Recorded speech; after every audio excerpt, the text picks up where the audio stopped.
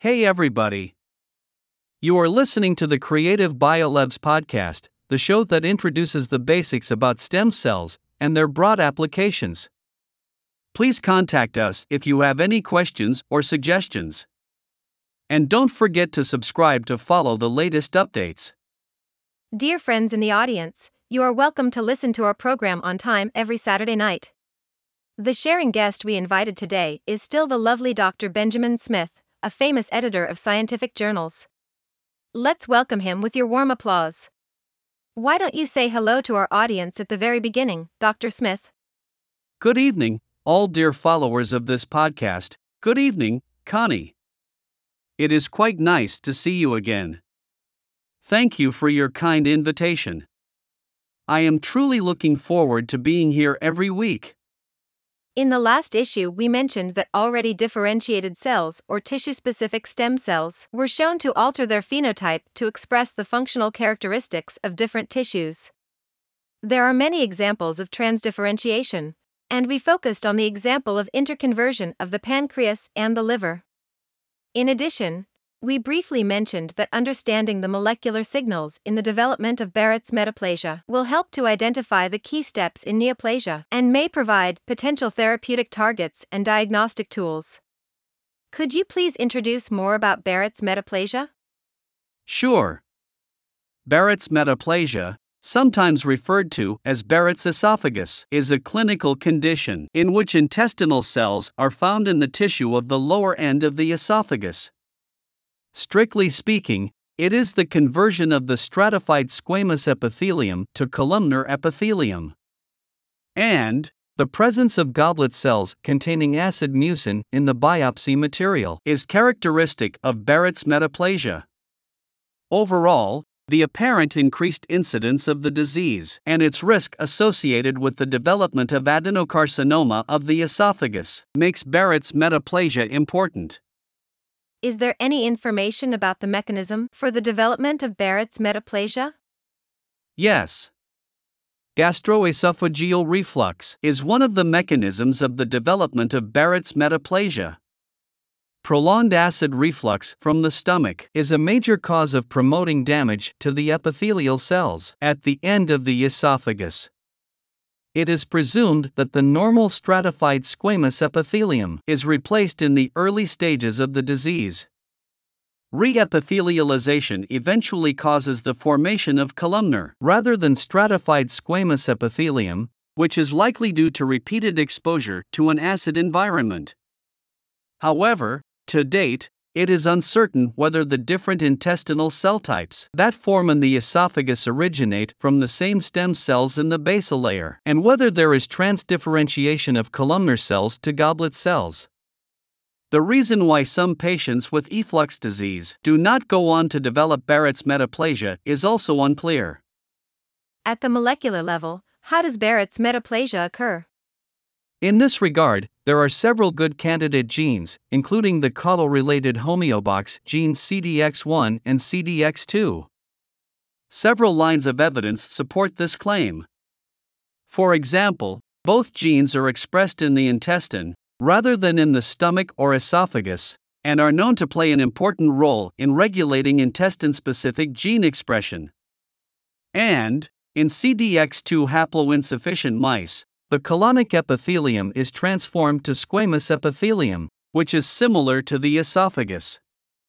What's more, ectopic expression of CDX2 in the stomach was recently found to induce intestinal metaplasia, and there is some evidence for early expression of CDX2 in Barrett's metaplasia. In conclusion, the CDX genes could provide a target for therapeutic intervention in Barrett's metaplasia. What is the connection between transdifferentiation and regenerative medicine? The core idea of regenerative medicine or tissue engineering is to use tissue-specific stem cells to replace damaged or lost organs. However, the use of differentiated cells may be more feasible than the use of stem cells, as more events about differentiated cell plasticity are discovered. The classic example of transdifferentiation is the conversion of the dorsal iris pigmented epithelium to the lens in newts, which occurs during lens regeneration. In other species, the transdifferentiation to the lens may occur in cells of different origins, as in the outer cornea in Xenopus laevis. Similarly, in various vertebrates, regeneration of the neural retina occurs via the retinal pigmented epithelium transdifferentiation. In both cases, the regeneration occurs in adult newts as well as in embryos of other vertebrates, including chicks, fish, and rats. What are the key factors in the transdifferentiation to the lens? Upon removal of the lens, only the dorsal iris pigmented epithelium transdifferentiates into the lens, undergoing 3 stages of dedifferentiation, proliferation, and transdifferentiation. It was shown that the dorsal iris pigmented epithelium expresses genes including PAX6, PROX1, and fibroblast growth factor receptor 1, which may play an important role in inducing the transdifferentiation. In Xenopus, fibroblast growth factor receptor 1 has been shown to induce transdifferentiation of the outer cornea to the lens. And inhibition of fibroblast growth factor receptor 1 prevents iris pigmented epithelium transdifferentiation to the lens. Consistent with this, the addition of either fibroblast growth factor 1 or fibroblast growth factor 2 promoted retinal regeneration in chick embryos, whereas the addition of other growth factors, such as transforming growth factor beta, did not. These results suggest that the microenvironment in which a cell resides is crucial in regulating transdifferentiation. According to you, one cell changes its phenotype, while another does not respond to exogenous growth factors. Why would this be the case? Probably, this depends on the capacity of each cell, for example, the presence of appropriate receptors. It may be that fibroblast growth factors induce tissue dedifferentiation and that the expression of specific transcription factors induces both proliferation and transdifferentiation. The molecular signals involved in transdifferentiation are identifiable and can be used to promote the regeneration of cells that are usually considered unable to change their phenotype. Well, this can be illustrated by this classic model of regeneration of the lens. So, does transdifferentiation occur on the premise that the parent cell must lose its phenotype before acquiring a new identity? Not really. For example, there is an intermediate phenotype in the transdifferentiation process of the iris pigmented epithelium to the lens. In this phenotype, the cells do not express any of the cell type markers.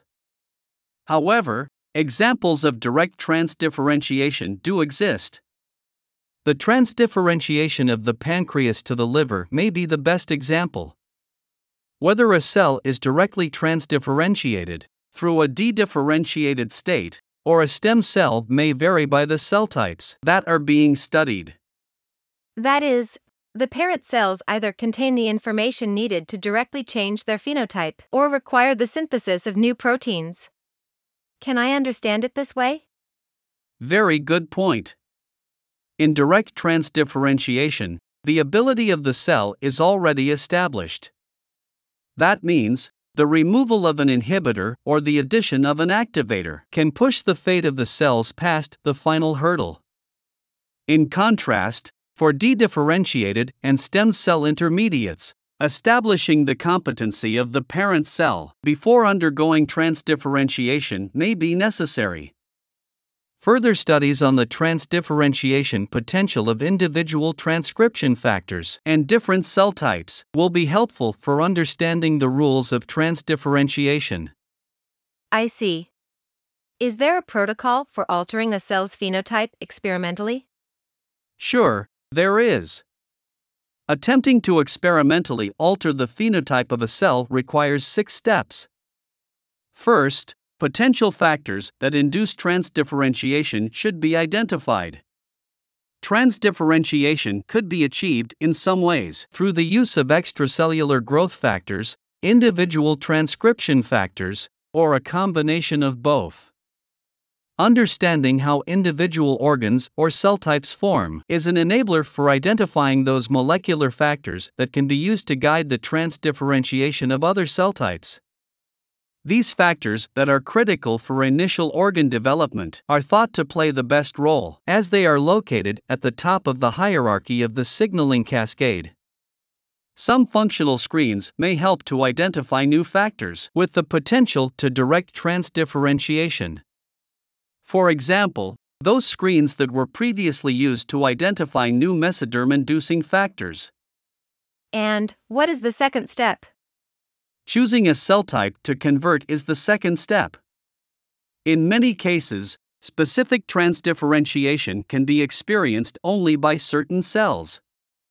It indicates that there are limitations on the ability of a cell to undergo transdifferentiation.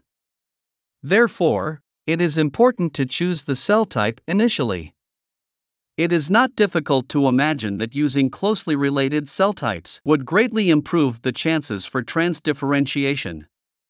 For example, using pancreatic AR42J cells to convert the pancreas into the liver.